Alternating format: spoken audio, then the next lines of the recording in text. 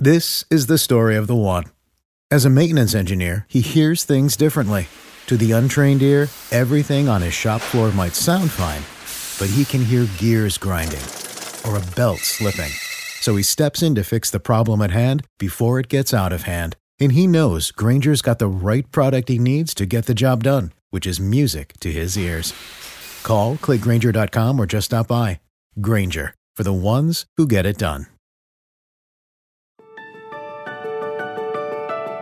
Welcome to the Ortho Joe Show, a joint production of the Journal of Bone and Joint Surgery and Ortho Evidence. In our world, orthopedic research is king, and current topics from our respective publications are analyzed weekly. Here is Mohit Bhandari from Ortho Evidence and Mark Swinkowski from the Journal of Bone and Joint Surgery. Well, good morning, everybody, and welcome to the latest edition of Ortho Joe. We have a special guest, which I will introduce here in a minute. But Mo, did you get your new Ortho Joe coffee mug?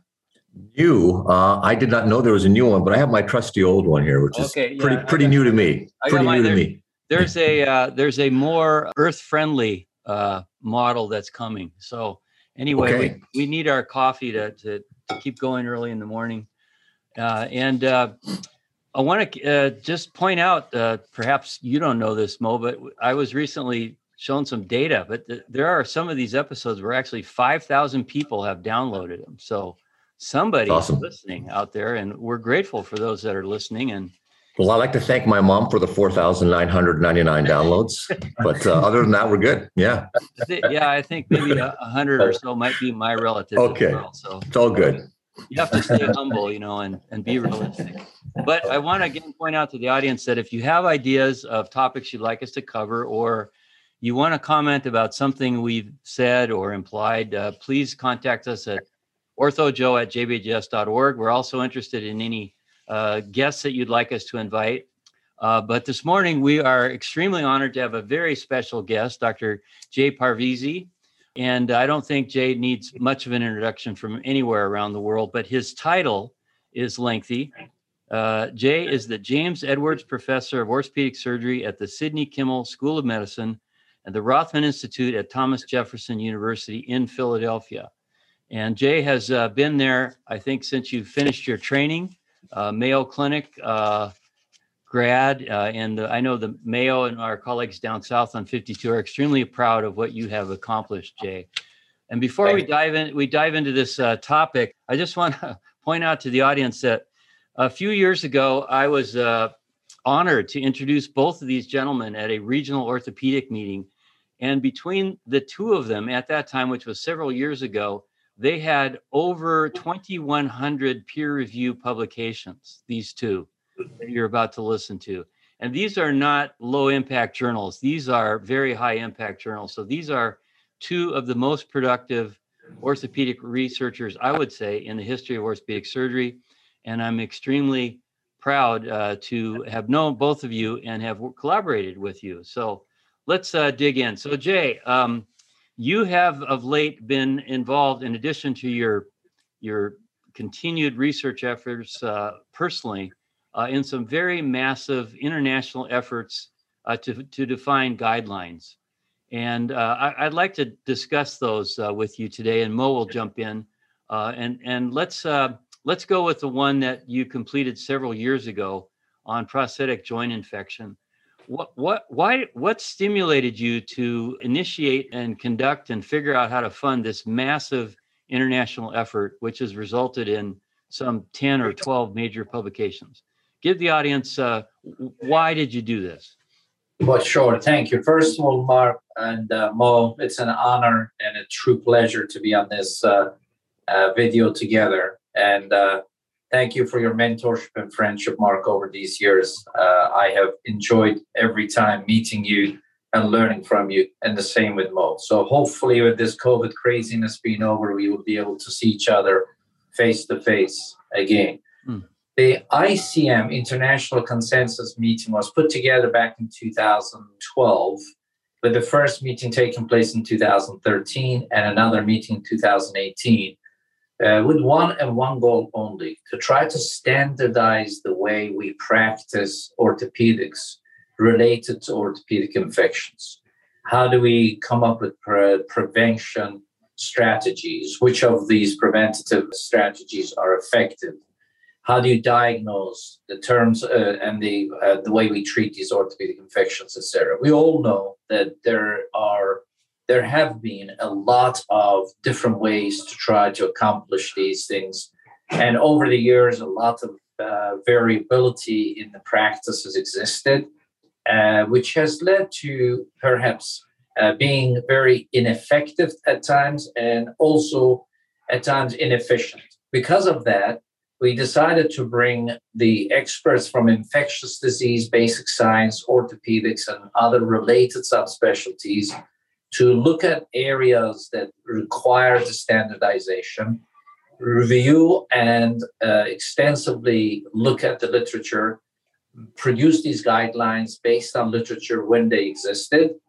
And if they didn't exist, then come up with consensus at this point, identify areas in need of further research in the future, and then move forward.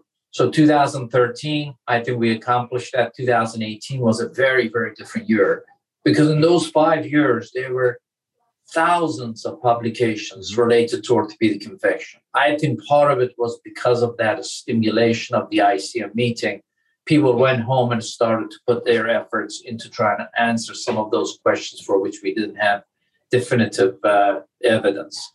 So the 2018 was also on all orthopedic subspecialties, not just hip and knee. 2013 was only hip and knee. 2018 was all orthopedic specialties. And that was fantastic.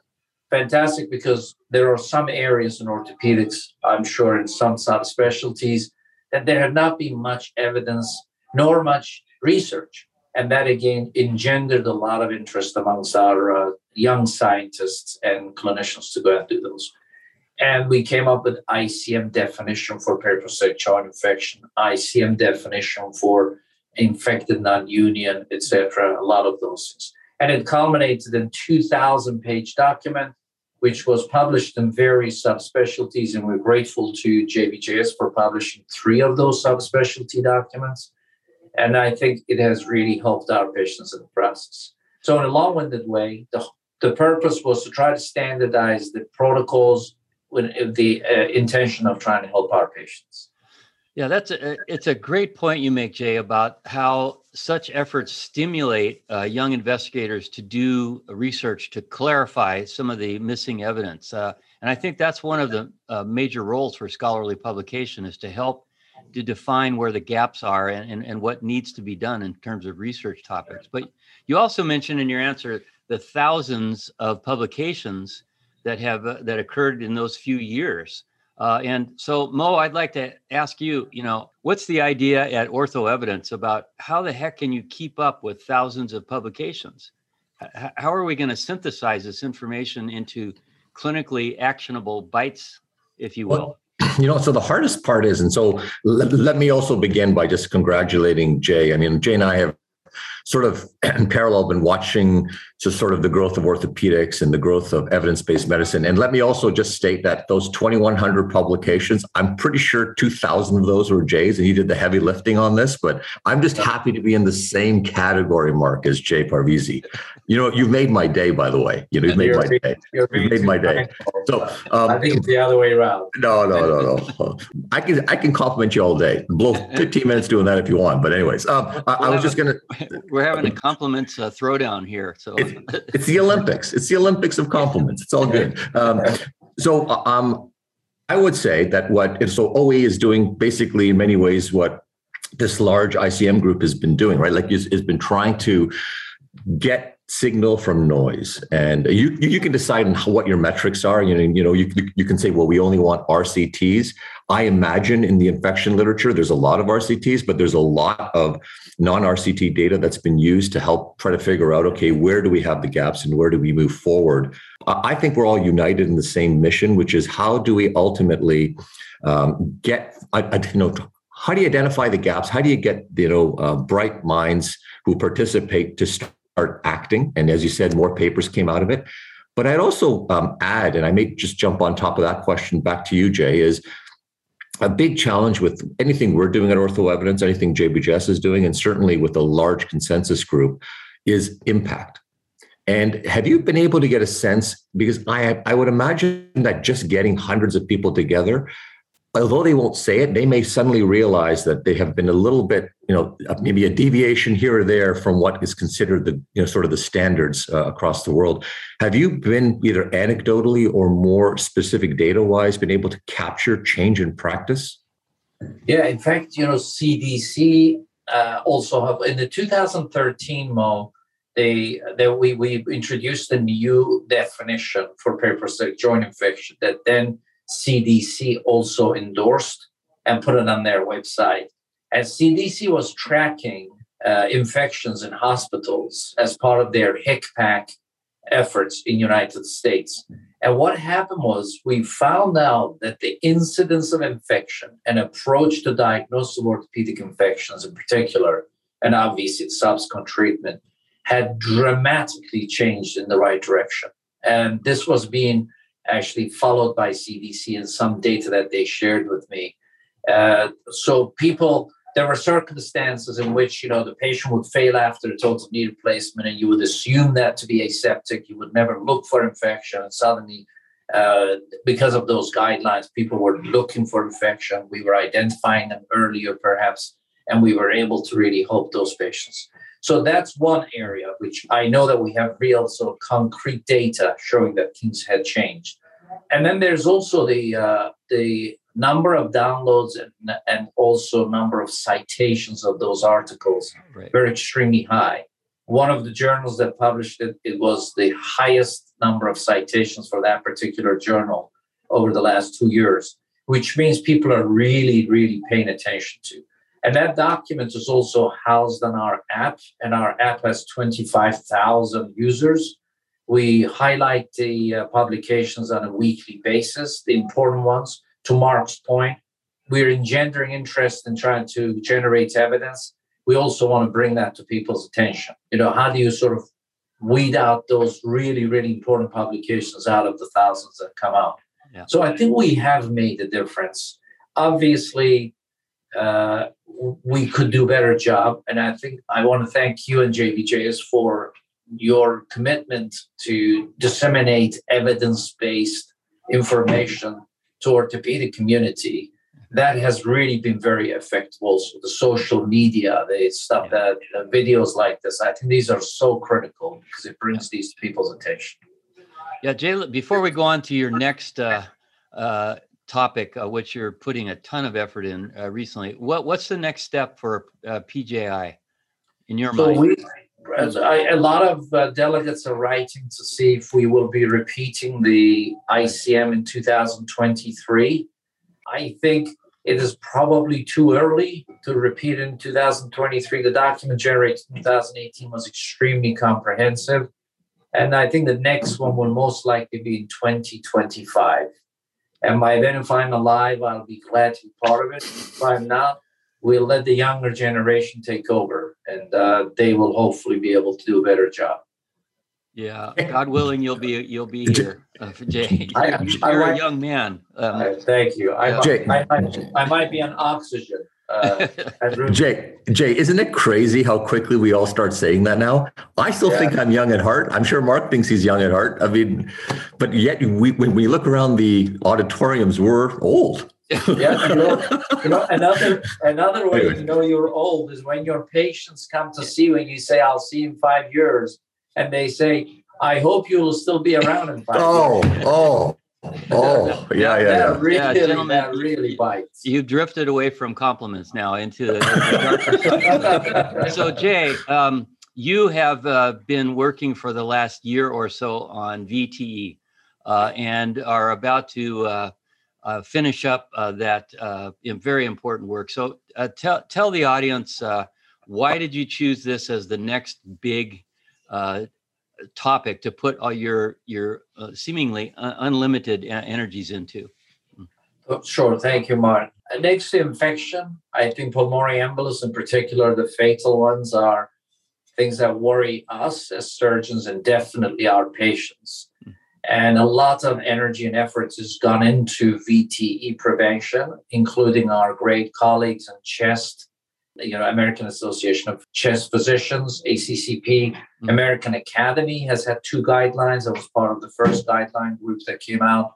And I think all societies are really pretty much preoccupied with this subject. And we all want to do the right thing for our patients. The problem is that the guidelines can sometimes be in conflict with each other, particularly the European with the American guidelines, for example. And all guidelines I know really apply to hip and knee.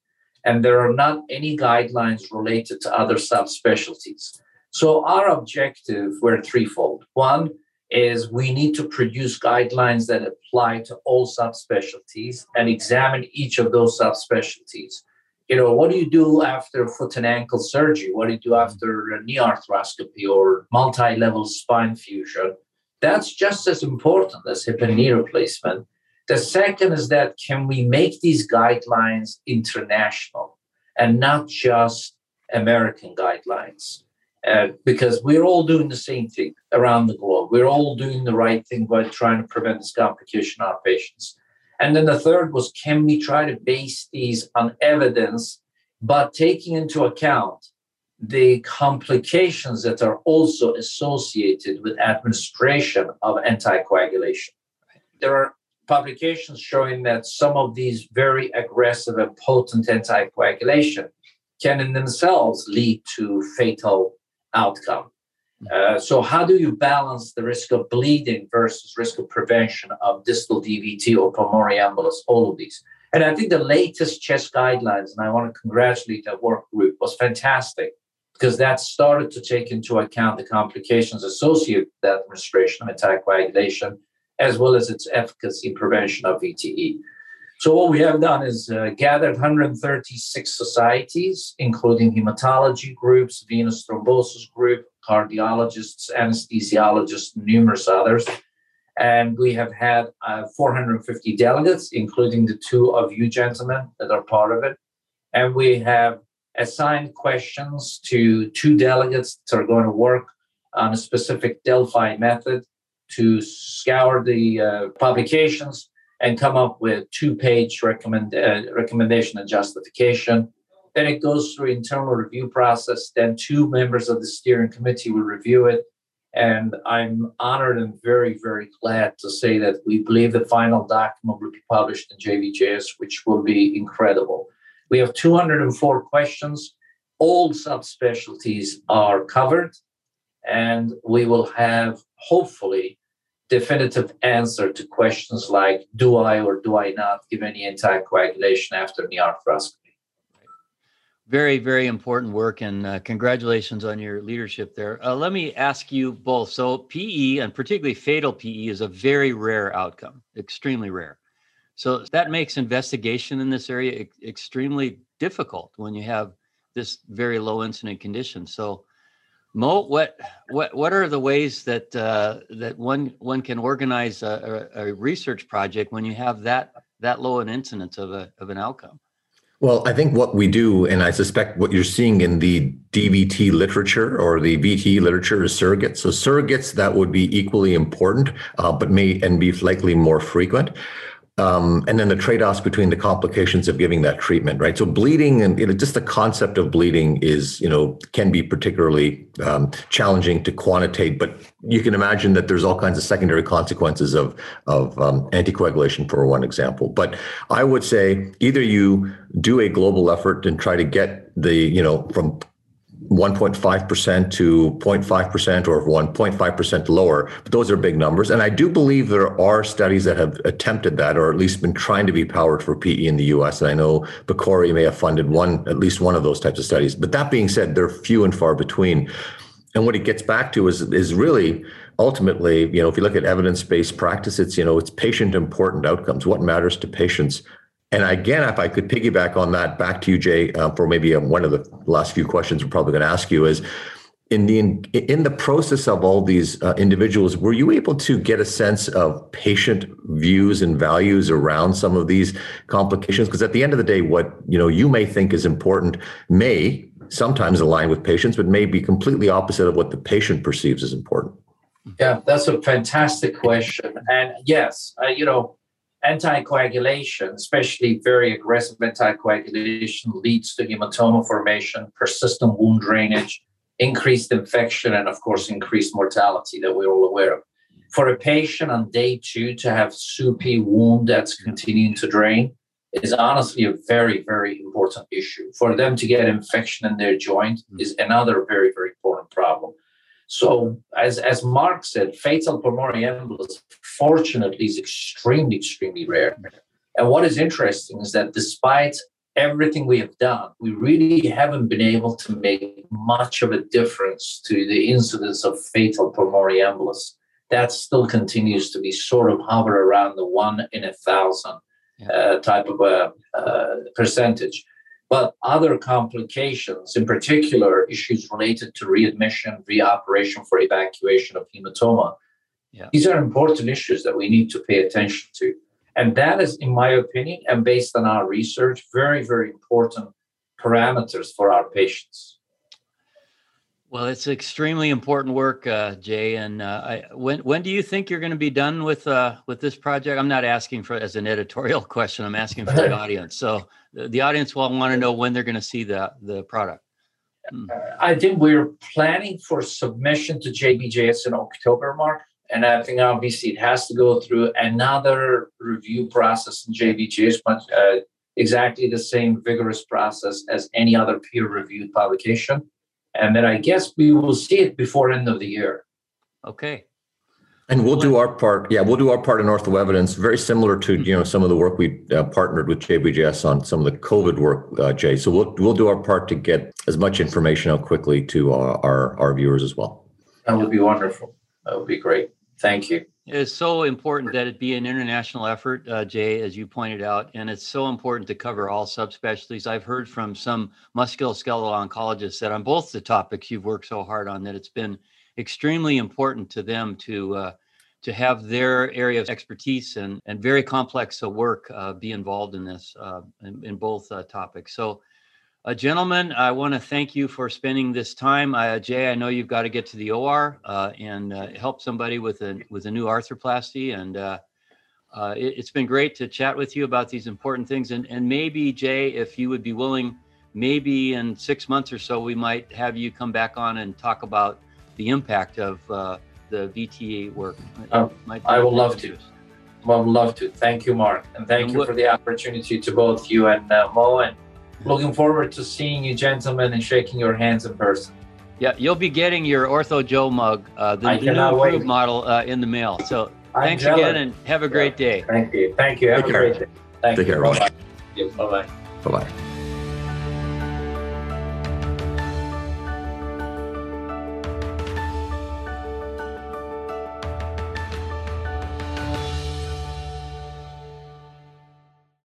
This is the story of the one.